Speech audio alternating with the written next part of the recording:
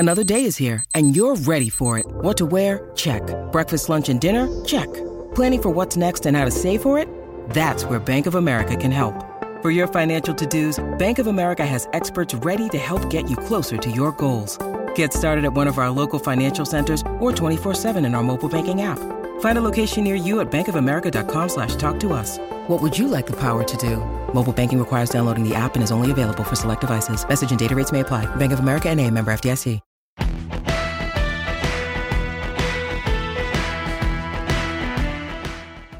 You know, if you haven't checked out What Chaos yet, you oughta, because we've had all your favorite players on the show. I'm talking Seth Jones, Lena Solmark, Connor Bedard, whoever it may be. We're live every day on YouTube at noon Eastern, but also available on all podcast platforms, including the one you're listening to right now. We got guests, and yeah, we're also doing a bit of chit-chat, goofing around, laughing at what makes us laugh in hockey. So regardless of how deep you are into your hockey fandom, come listen to What Chaos. We'll talk about your favorite team, we'll talk about your least favorite team, and everybody in between. And we're having a ton of fun doing it every single day, Monday through Thursday. It's What Chaos, presented by All City Network.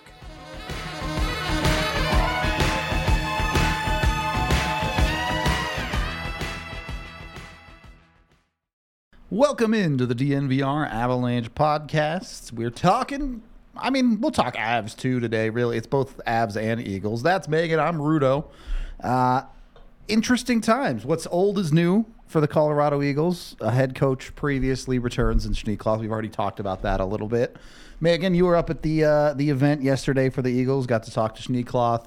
Also, Chris McFarland, GM of the Avs, and then Ryan Bach as well up with the Eagles. So, first of all, what are your impressions of the new coaching staff, new head coach, really? And, I guess Connor Walchuk's there, too. They're different things. Absolutely. Well, and that's part of the discussion is there's a lot of changes. Yeah. Not just in players, but in personnel this year, as well as things that have remained the same, like Branham and Schneekloth. But in looking at those things and seeing them in person last night together, the impression is different from what I had previously, because I had talked to Schneekloth last season and I'd been around the team, but seeing Martin Lind and the way that he interacts with Bach and McFarland and Schneekloth, the community that has been described to me from Cronin when he described that this is a tribe. I always found that language curious because I'm obviously not in that room and seeing what they're doing in there, but sure.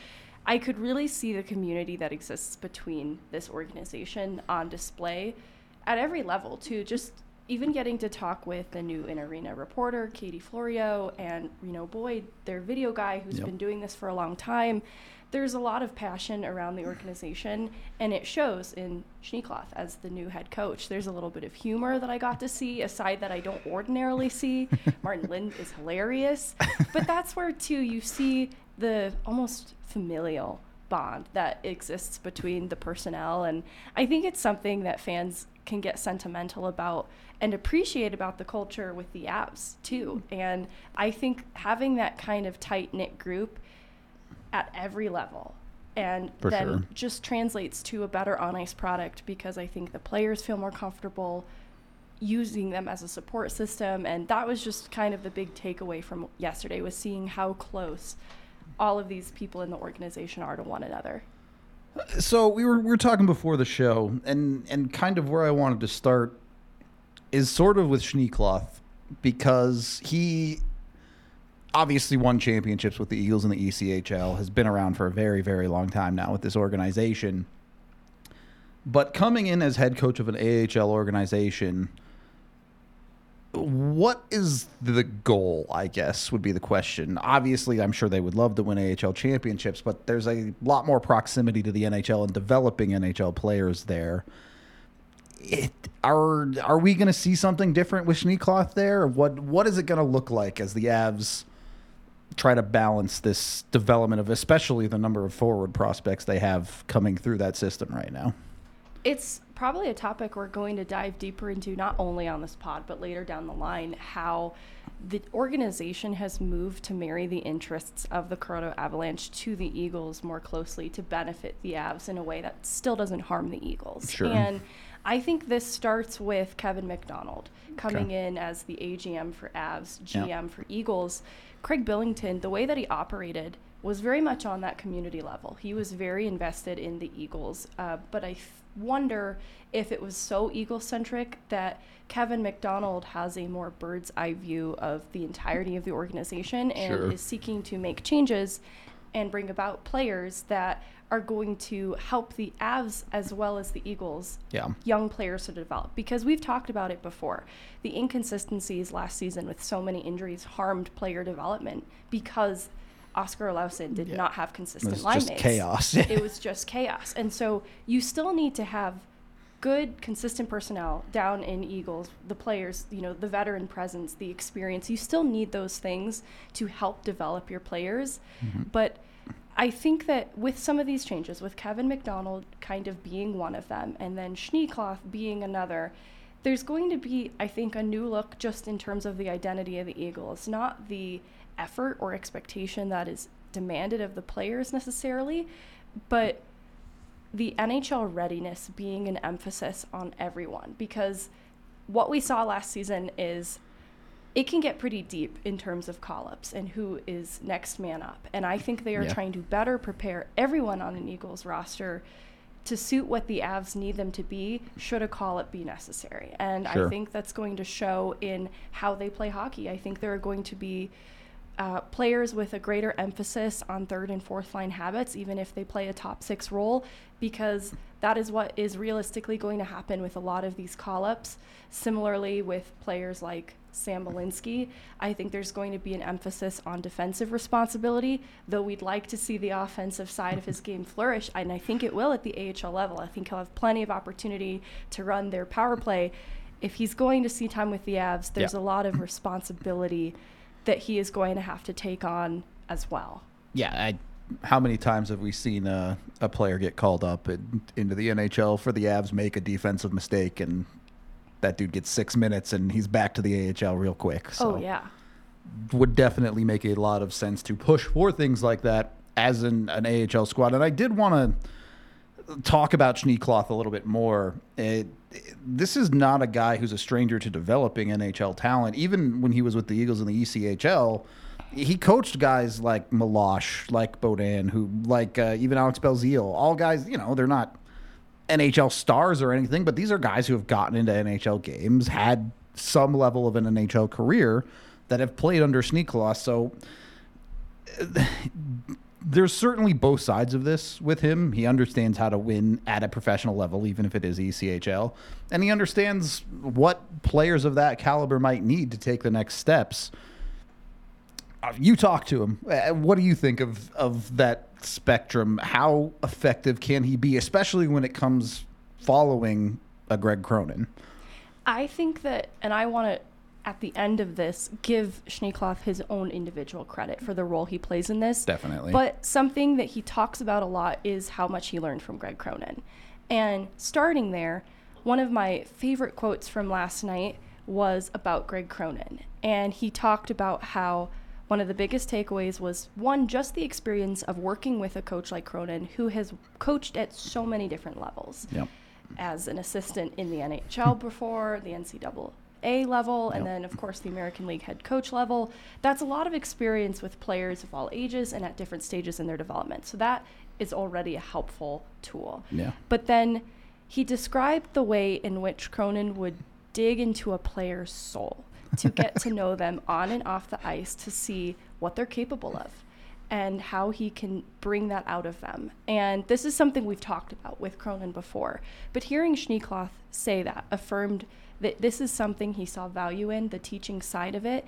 And he had a hand, too, in helping the defenseman one-on-one, Schneekloth, that is. Yeah. And so he was very much playing the role of teacher as well throughout this entire time. As the Eagles, as an American League team, have gradually seen more and more success, I think that's where I'm pinning the expectation, too, is though I don't know if they're staring down a Calder Cup championship anytime soon, I think that they want to push for better than they were last year and the year before. And I think that's a reasonable expectation because they've been trending in this way.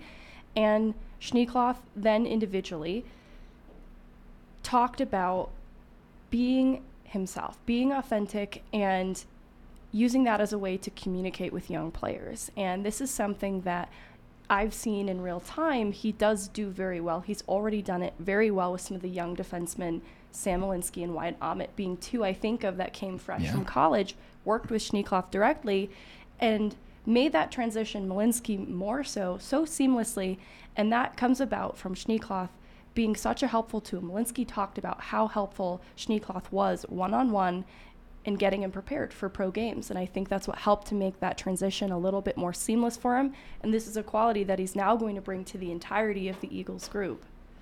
I think it's interesting, especially I imagine with someone like Malinsky, it's probably a little bit easier. That's a guy who's a little bit older, has been through the college ranks and things like that. But you're also talking about someone who is taking care is maybe a bit of an exaggeration, but as a head coach for 20-year-old kids, in some cases for European kids, 18, 19-year-old kids in the AHL, that yes, he needs to help them with the on-ice hockey stuff. Obviously, that's his job. But also there's a certain level of these kids are still learning how to be adults. And Yeah. Yes. So it is interesting where probably not quite to the level of ECHL coach, where Bednar has talked about this too. Is like, yeah, down there you wear every hat in the organization. But there is a certain level of needing to understand who the player is as a person beyond just hockey. Certainly sounds like Cronin was good at it. Certainly seems like Schneekloth as an assistant was good at it. So a key factor in development for the Avs to watch probably with Schneekloth.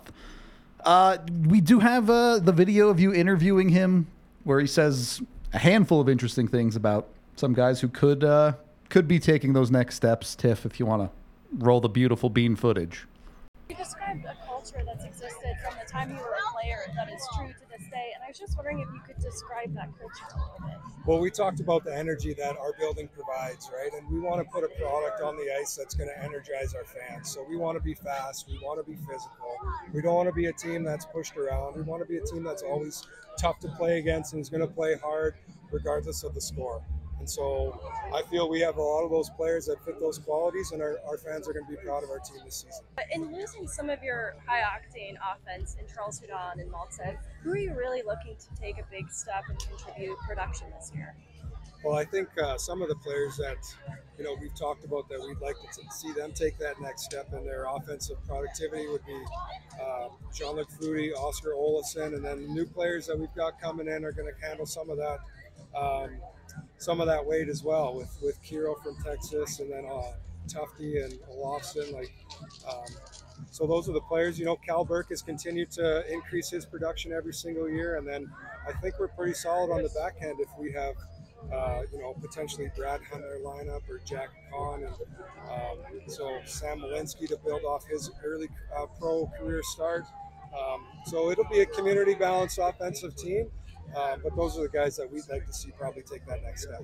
In looking at the back end, you mentioned that Branham is going to transition into working with the defenseman more closely. What does he bring to that role that's going to be especially helpful for those young players? Yeah, Tim was a defenseman throughout his career. He's a former draft pick. He's played a lot of games in the American League. And he's coached a lot of seasons, got a lot of experience working with forwards and D.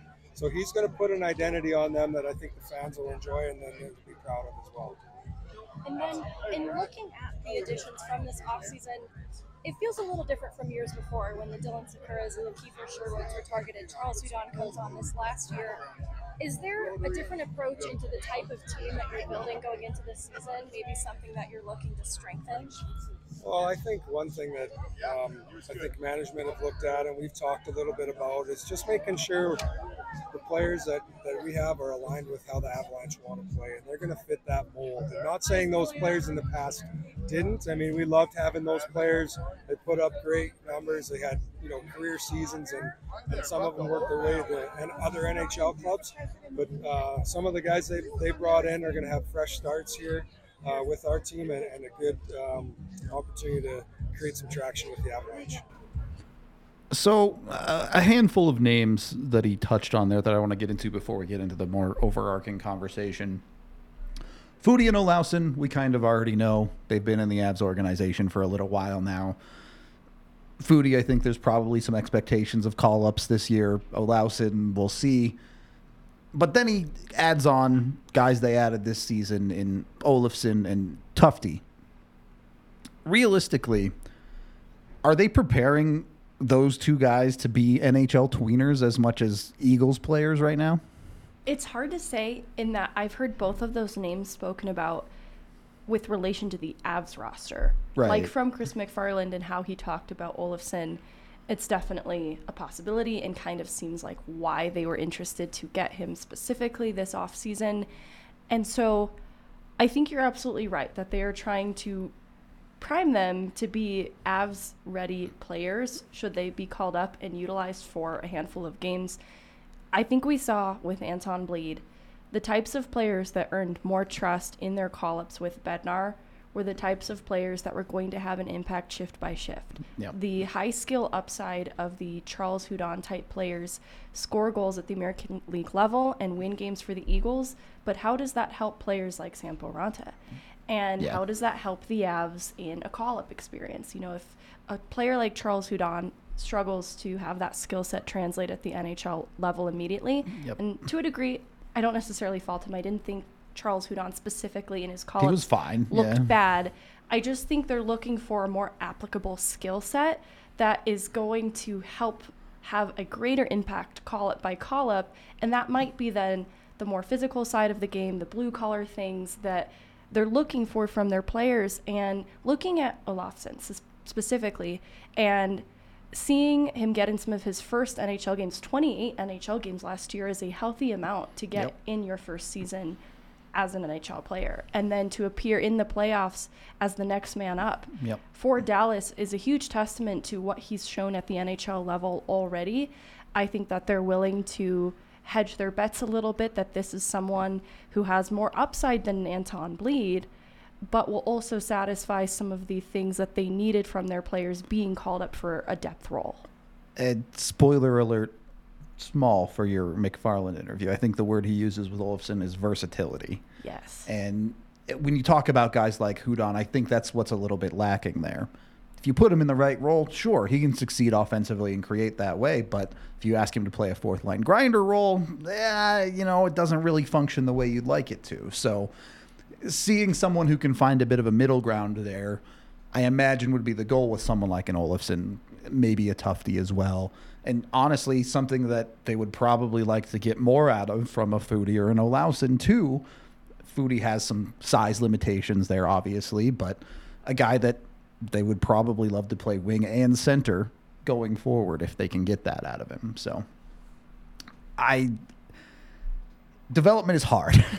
So I don't want to put too many expectations on anyone at any given time because you just never know when a player is going to take a next step or if they run into a problem or anything like that. But I am encouraged by what I've seen from this event, that it sounds like the Avs and Eagles focus is shifting a little bit more towards that development side. Well, and I'm hearing Schneekloff say when asked, who do you look to contribute production, he described a community build contribution. This is not just within their forward group that they're looking to, but also within their D-core.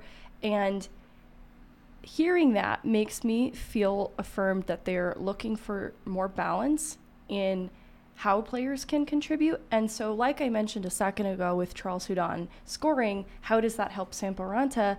It's because I do wonder if this gives more opportunity for players like Oscar Olausson and Jean-Luc Foudy to continue showing out at the American League level, but also allow others to step into that as well. Because I think with the high skill upside that came about with players like Maltsev and Hudon and previously Sherwood and Sakura, that took away opportunity from other players to have that kind of impact, and now there is no reason for them not to. So there's definitely a lot of pressure that's being put on Oscar Olausson specifically. But fair enough. And you look at the departures, there's a lot of room for many people to step in. Yep. Alex Galchenyuk was one of the leading points getters for the Eagles. Yep. That's a another hole in the departure. roster now, yeah. Exactly. So now you're looking at Hudon and Maltsev, Galchenyuk. Is Brad Hunt going to be with the Eagles? There are a lot of ways in which players can step up, and this, I think, is a necessary part on the development side of things to push players like Those Alassen. opportunities have to be given. Yeah. Absolutely. I 100% agree with that, and I'm excited to see what comes of it. We'll talk about it a little bit more, but first we are brought to you by the American Raptors. You can get out to Infinity Park in Glendale, not right now, but you can get your tickets right now for the weekend of the 25th through the 27th. The 2023 Rugby Town Sevens tournament is taking place over at Infinity Park. It'll be 20 teams from all over the world competing for $10,000 in prize money. You'll have the U.S. Army, Marines, Navy, Air Force, Coast Guard all competing there, as well as a bunch of other awesome teams. For the U.S. Armed Forces Championship, so they've got that going on Saturday afternoon. The full tournament has 62 different teams, or matches, over the course of 3 days. So it's all-you-can-eat rugby, basically. You can't go wrong. Tickets are just $10 a day. You can get the whole weekend pass for $20. Kids 12 and under get in for free.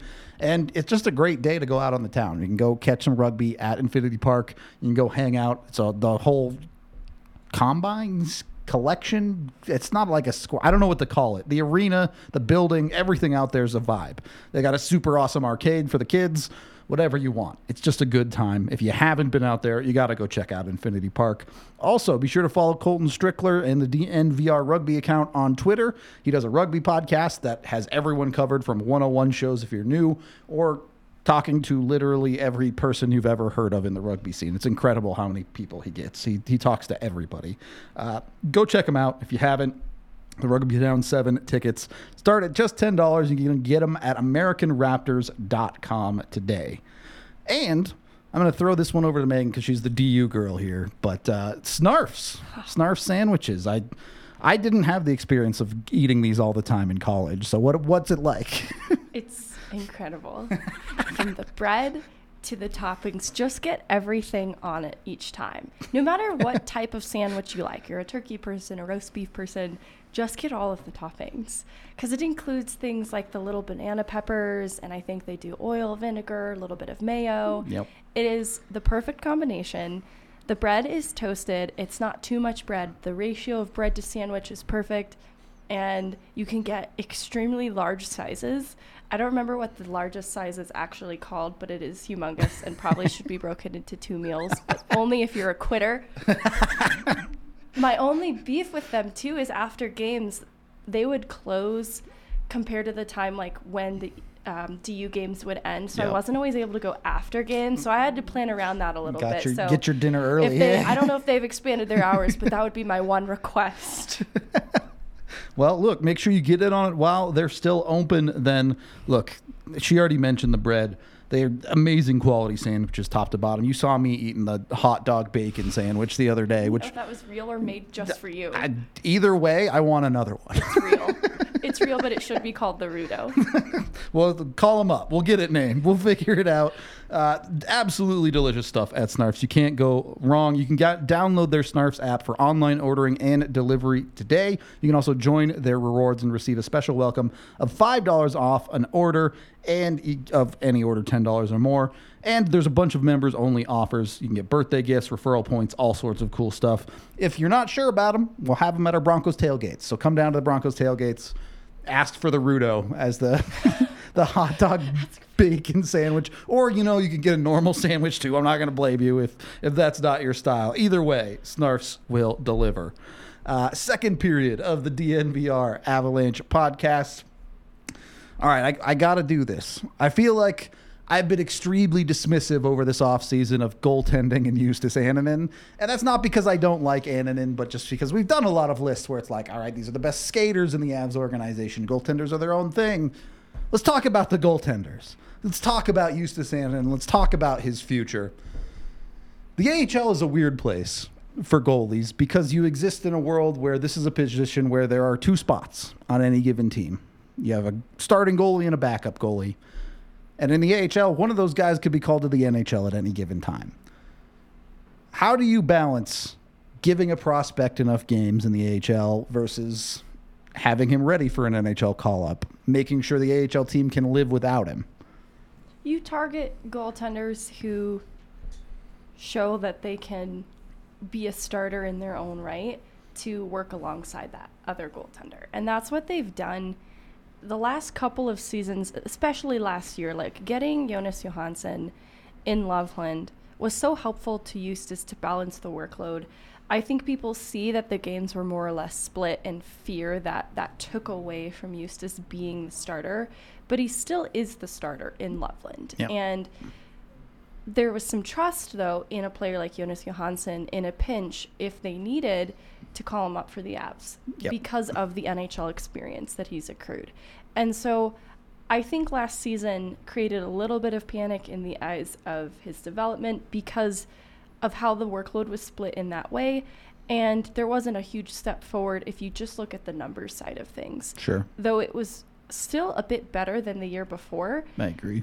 I think within the context of last season, given that there were 53 different players They were cycled icing in an throughout, ECHL defense in front all of them. different skill levels. And there is something to be said for the volume of shots that he would face in a given night, because the American League is like the Wild West sometimes. The way those games get played is very different from hockey at the NHL level. Defensive structure is more of a suggestion. It's more of a suggestion. There's a lot of special teams play, and so there's not a lot of 5-on-5 hockey where you're even seeing that being played ordinarily. And so there are a lot of unpredictable things, which I know it's a goalie's job to try and predict these things, that make the American League level hard. And he still hovered in the top 10 goaltender list around the league for a reason. And it is because he still did improve from one year to the next, got more comfortable with North American ice and then the pace of the game and the way in which it moves a lot more quickly. And so I still think he's trending in the right direction. I also think the trajectory for goaltenders is a longer path than other positions. And so he is still very young for a goaltender. And continuing to work with Peter Budaj is something that I think will only benefit him, because the switch from Ryan Buck to Peter Budaj happened so early into his first North American season that there was a little bit of a transition. And Eustace talked about how he really liked working with Peter Budaj because his proximity to the National Hockey League was relatively recent. Sure. And so his approach to the game was very More modern. modern, yeah. And the way that he would communicate with Eustace was very effective. And so all of these things work together to help get him more comfortable. And so that's my takeaway from last season is Eustace looked more comfortable and confident, and those are absolutely things you need your goaltender to be feeling. I think it is interesting with Budaj and Annunen specifically, too. Budaj's a guy who came over from Europe, right? You can have a similar, say, hey, I know what you're going through, adjusting to North America at playing hockey like this. So I do find that super interesting. With Annunen specifically, look, the timeline is very apparent to people. Pavel Francouz is on the last year of his contract. Do you think he can be ready by the start of the 2024 season to be a potential backup in the NHL? Those are really big shoes to fill. They are. Francouz, you can make an argument as the best backup goaltender in the league, I think. Well, and that's why I think when the extension happened last spring, there were rumors of him being eyed for a starting position elsewhere because there's that much belief that he could be a starter somewhere else. I think that knowing that's how the Avs have sort of constructed their current tandem then, being with Georgiev, definitely the starter, but Francouz a very capable 1B. That's why I wouldn't say Eustace is ready to step into that role just because of how the Avs have defined it. In another team, I think that you could talk about NHL readiness as a backup. As a true backup. Certainly.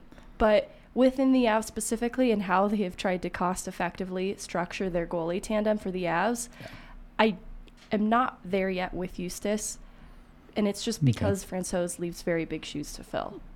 Yeah, I mean, no argument there.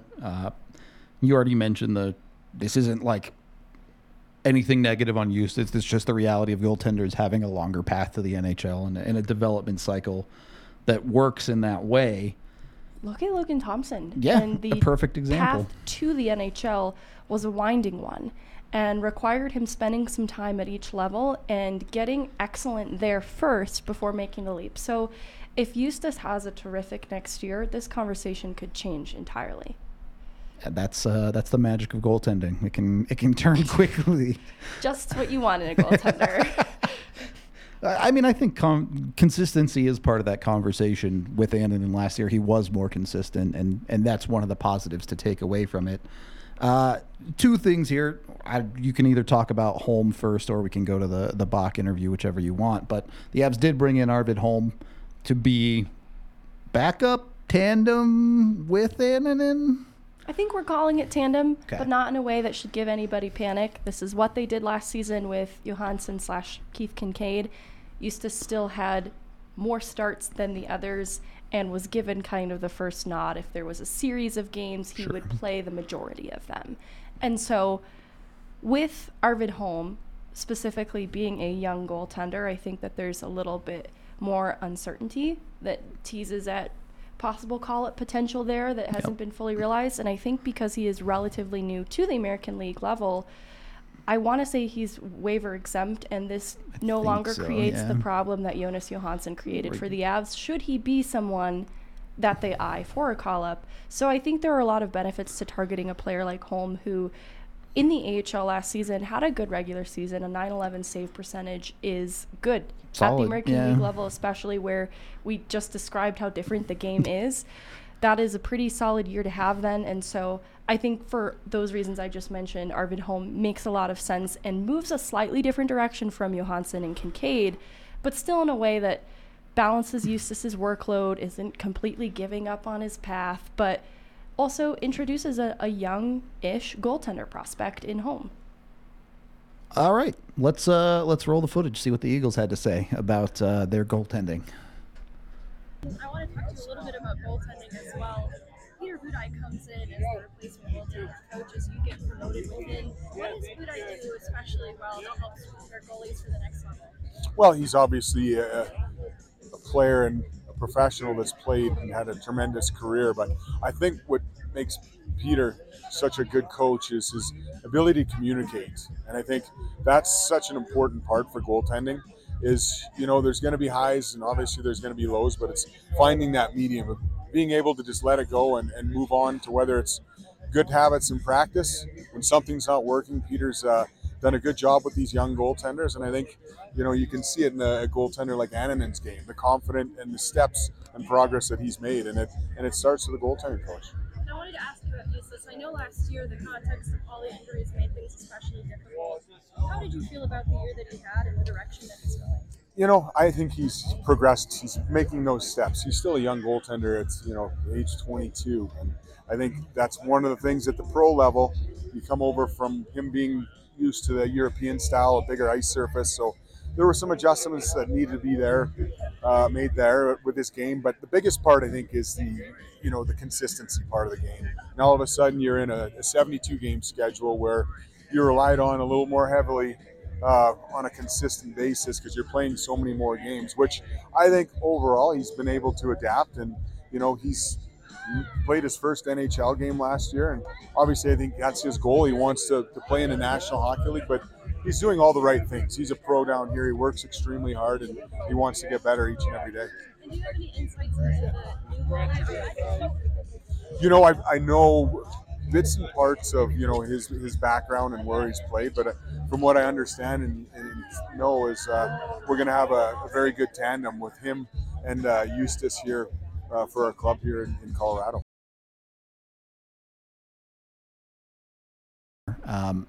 This is a bit of a sidetrack, but I'm going there anyway. The talk of Peter Budaj, and in my head, Brian Wilsey also came to my head, I guess. An era of Avalanche hockey that I think many people consider lost from 2008-ish to 2015, 16, 17, depending on how you feel about the worst year of all time. Because that's terrible, but it led to Cale Makar, so things turned out okay. But the Avs have kind of farmed that era of hockey for assistant coaches, for development coaches, for things behind the scenes that you don't really see that much of as a fan. It was just a little bit surprising to me how important that has become for Colorado. You obviously already talked about Budaj and all the positive impact he's had on Annunen, but this is something that will continue to go forward as well for an organization like the Eagles. Where do expectations come in for this version of the Eagles, the one with not just Schneekloth as the head coach, but Budaj as a development coach. You talked about the front office as well, whether it be McFarland as the overarching or down the way. Do they need to start having more success producing players? And how, I guess, what is the timeline here? If they fail to produce much over the next 3, 4, 5 years, do the Avs need to reshuffle it again? What are they looking at? It's tough because of all the different personnel that make up development to really pinpoint when to start the clock and begin getting concerned. Because I even look at the change in the director of amateur scouting in Wade Klippenstein. And so that starts the clock at Sean Behrens and Oscar Lawson forward. Yep. And that's not to say abandon all responsibility and culpability for the Alan Heppel era. Let's just forget it happened, because there are still players that we're looking to from there, though that list is dwindling. Yeah, actually, it's running out quick. Yeah. And so it's interesting to reflect on, honestly. The Kaut and the Ranta and Bowers era is what I think people look to, though, when they feel a lot of disappointment in development. Definitely. And I don't think that's misplaced. But the clock, I would say, starts last year. Okay. Because that is someone like Oscar Lawson's first full pro season. Yep. And unfortunately, last year was a horrific season for the mad. entire organization. It was rough. Yeah. And that's why my plea is to give maybe like 2 more years time before we hit the panic button on what a Foudy or an Lawson turn into specifically. Eustace, because of it being goaltending, also maybe is granted some allowances, but Sampo Ranta leaving for Sweden is something that I hope the organization reflects on, because Sampo Ranta should have still had a path forward in Colorado. There should be a little bit more of an explanation why that just didn't quite work out at this present time. And so this isn't to absolve the Avalanche organization of any guilt when it comes to developing prospects, but I think that there are some things to take into consideration too. Like, I've seen people really tout high praises for the pro scouting department. And I think that these are just 2 really different beasts, because one is evaluating a body of work at the NHL level and seeing who's a good stylistic fit there, and the other is a little bit of future telling. Yeah, it's a lot harder. It's really hard to do. And again, that's why this is an entire department, though, dedicated to doing this. And they need to have some level of success in doing this. And so this is where this next year becomes especially important, because there are a lot of changes, not just in relatively new Wade Klippenstein. Like, okay, can Sean Behrens come over and make the leap? Is he what we had hoped he would be eventually? And then how are these college free agents? This is where the amateur scouting department really comes into play, because they weren't necessarily drafted within the organization, but they are being scouted in that way as prospects. There's even still though, no pro play there. Exactly. Even though some of them are on maybe the older side for a conventional prospect. How Malinsky develops next year, if he gets in NHL games and doesn't look half bad, will be a huge boon in the Avs cap. And then the other will be if, like, Andre Pavel is an interesting one, because we talked about maybe the kind of different direction they're going and the types of players they're targeting, and I think he's a perfect example of this. I don't know if the NHL readiness is there for me to begin having that conversation, but I think that's the intent with Pavel. And so how he adjusts to a full season of American League play, and if he can have an impact with the Eagles, there's plenty of opportunity for him to do so. Could make a case for some of these college free agents turning out. The other being Matt Steinberg, not a free agent, but a draft pick. If he does in August 15th, the Avs, there are qualities to his game that would fit so nicely with the Avs, but there are also some things that need to come to fruition at the American League level first. I might have trailed off a little bit in answering that question. That's what happens on the show. The conversation around development and if we should be disappointed in it or not is just so nuanced. I don't want to lazily bulldoze through it because I still think that there are areas of success, and some of it isn't homegrown development, which stinks, but looking at Andreas Englund and Ryan Graves being players that were made better having spent time in Loveland is why I don't want to fully say this has been a failure, that there are things that are going well. It's just some more time is needed to see if a third round Foodie can be something. That would be a huge win for the Avs. And I think part of what you're kind of digging at here is I think you could argue the Avs' defensive development has been successful. And a big part of that is Aaron Schneekloth being the defensive coach at the Colorado Eagles. Connor Timmins, health permitting, would have been a success story. Yeah. You look at how well he played in Toronto when he was healthy this last season. There's a lot of positives to take there, and one of the big questions for Schneekloth now is, as a head coach, can he take that and apply that to the forward core a little bit? Yeah. We'll see, is the ultimate answer, because we're not any better than the Avs scouting at seeing the future. So, look, I'm trying. If you got a crystal ball, let me know. On that note, when you're looking into the future, make sure you're wearing your Shady Rays, because sometimes the future is quite bright. You can go to shadyrays.com today to get your sunglasses. When you use code DNVR and get 2 sunglasses or more, you get 50% off your entire order. They have dozens of different styles and shapes and polarizations and colors. And look, I'm not a big fashion person, but they have something that youth will think is cool, because I even found something that I think is cool. So that's hard to do. Just saying. You can go again to shadyrays.com. They've been rated 5 stars by over 250,000 people. If you're local, they also have a brick and mortar in the Park Meadows Mall. And yeah, they're great at what they do. Use the DNVR code. Get yourself some sunglasses today. Secondly, we are brought to you by someone that, right. If you've been injured, dial 222-2222 today. Look, there are unfortunately a lot of ways to get injured in the world, and a lot of them are not your own fault. If you're my dog, you're running around the neighborhood terrified that the roofers are going to drop stuff on you. So seems like a valid fear. That's what I'm saying.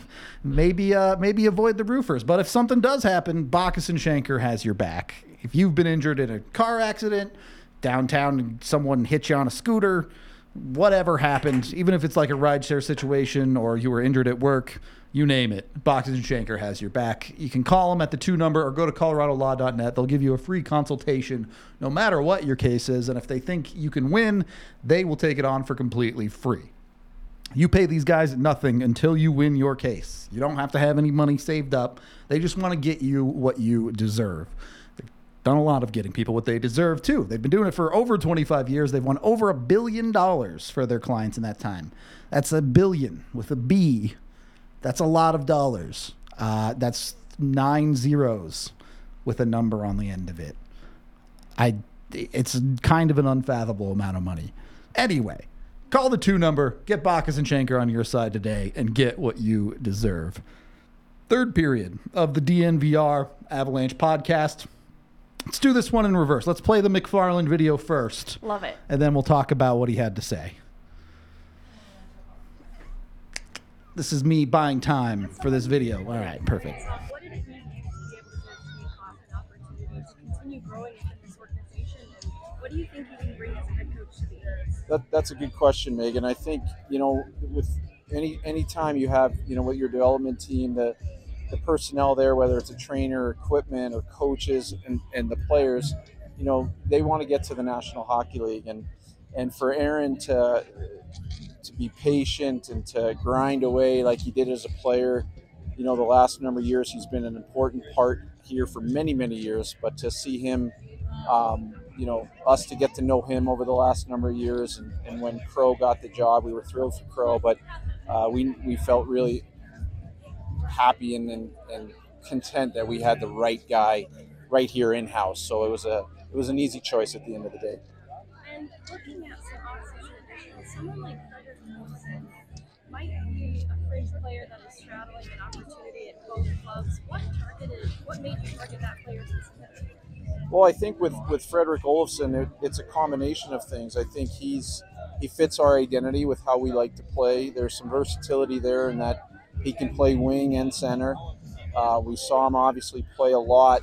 Texas is a team that plays the Eagles, but we had very good NHL reports on him as well. We watched him very close in the Vegas series when he played in the NHL playoffs, and he's a guy that's gonna push to make our team. So we're very excited to add him, and and some of the other guys, Riley Tufte and Chris Wagner, who unfortunately got hurt in early July, but we'll hopefully have very good veteran guys here as we always have. I know Cody was rehabbing over the summer. Do you know if he's a player that will be available by camp? We'll get more information on that in the weeks ahead. He's still rehabbing, but hopefully we'll see him in September. Kind of similarly, a departure in September left maybe something of an opportunity for other players to step in for next year's lineup. Is there anybody you're looking to replace in your offense that is leaving a fault set? Yeah, those were good hockey players for the Eagles, and we lost a chunk of goals. But I think we're going to be looking for some internal improvement from guys like Oscar Olofsson, Foodie, hopefully, and some of the college guys that we brought in will hopefully now be acclimated. Guys like Jason Poland and some of our kids like Matthew Steinberg. Hopefully, we'll be able to get something done there and just see a lot of internal growth, and coupled with some of the veterans we brought in, we think we'll have a good team. And these will be my last two. With Steinberg, you mentioned you were working on something. Yep. Is that still in the works? I know I talked to him at the end of last season, and it was his hope to be where he was at. Yeah, yes, we've had good chats. Obviously, he's an August 15th guy, but I think everything is trending in the right direction, hopefully. And then the last one is Andre Pavel. He's another player that was targeted from that college range. Yep. Grabbed. What specifically stood out about him that might be a good fit in Colorado? Well, Andre is different than some of the other guys. I think Andre's game, he's not going to be flashy offensively. He's a sturdy, checking type player. He's going to probably be a guy that is thrown over the boards for penalty kill, to protect leads, to block shots, and he's a guy that has a motor. You know what you're going to get from him every night, and he's a type of player that I think will earn trust quickly with coaching staff. So. But I don't think you're going to see, high octane offense, but that's okay. It takes all different types of things to have a good sauce. And I think, Andre's a hard working player that's going to endear himself to both the coaches and our fans wherever he plays. So a lot of ground, a lot of players covered there. Let's start with Steinberg. I know you already mentioned him already. Still kind of up in the air, it seems like. I already found it odd at the end of last year why it was an ATO and he just didn't sign and be done with it. Yeah. Right. And I asked him about it at the end of last year, and he answered it with the same vague clarity that we just got as well. But seeing him at Dev Camp and knowing that he already has the built-in connection with Malinsky, right. I don't think we should hit the panic button entirely, but it is curious that it has gone on this long without it getting done. And it's also power to players that, know your worth, King. Yeah, exactly. And also, and this is no offense to Steinberg, I would love to know if he has other offers on the table. He's had a decent NCAA career, but it's not anything mind blowing.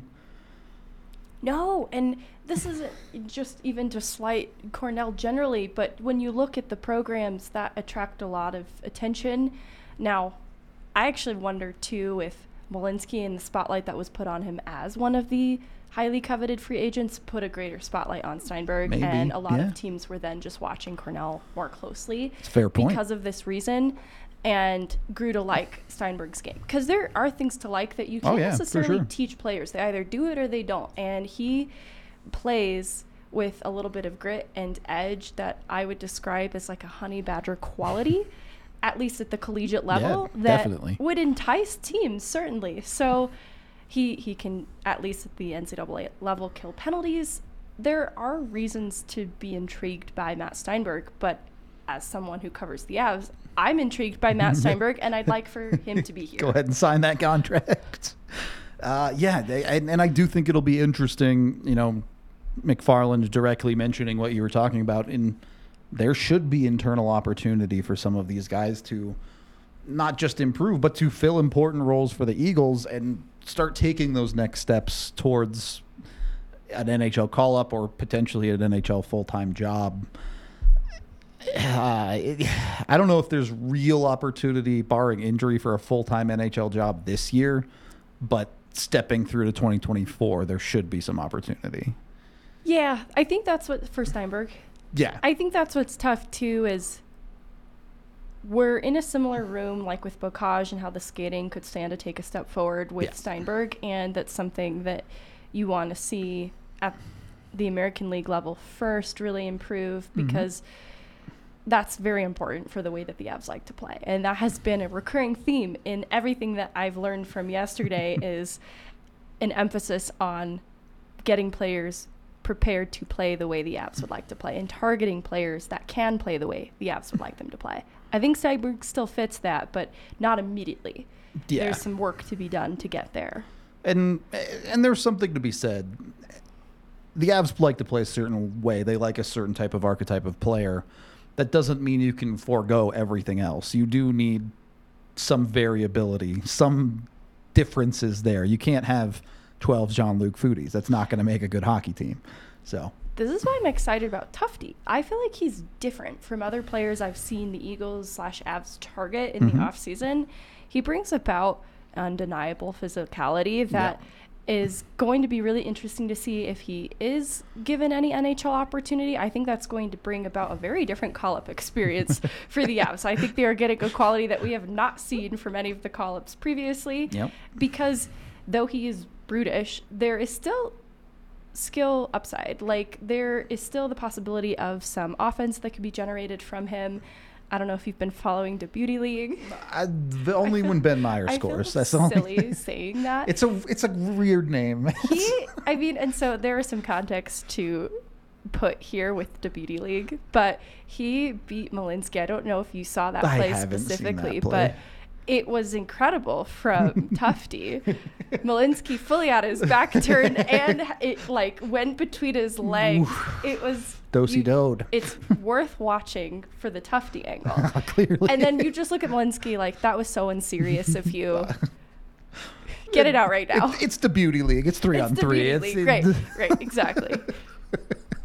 Well, hey, I'll take it. Now I got to go find this highlight clip. It's very fun. I actually clipped it. I was like, should we put it in the show? But I needed to calm down. It is the Beauty League. I'm not going to pretend like this is the highlight reel of the century. This is also a league that we've seen a number of AHL players dominate against NHL players, where exactly you can tell who's taking it serious and who's not. The variety in goaltenders that is also too. there. That is true so too.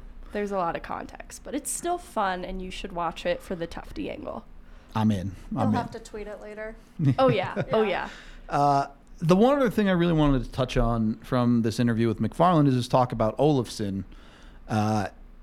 You were kind of talking about the separation between amateur scouting and pro scouting. He mentioned Olofsson is someone they're pro scouting, took a look at his time in the NHL. Is this kind of the sweet spot of merging these two things? We're talking about Olofsson as, yes, a potential 13th or even lineup forward for the Avs, but he could also spend time with the Eagles. Yeah.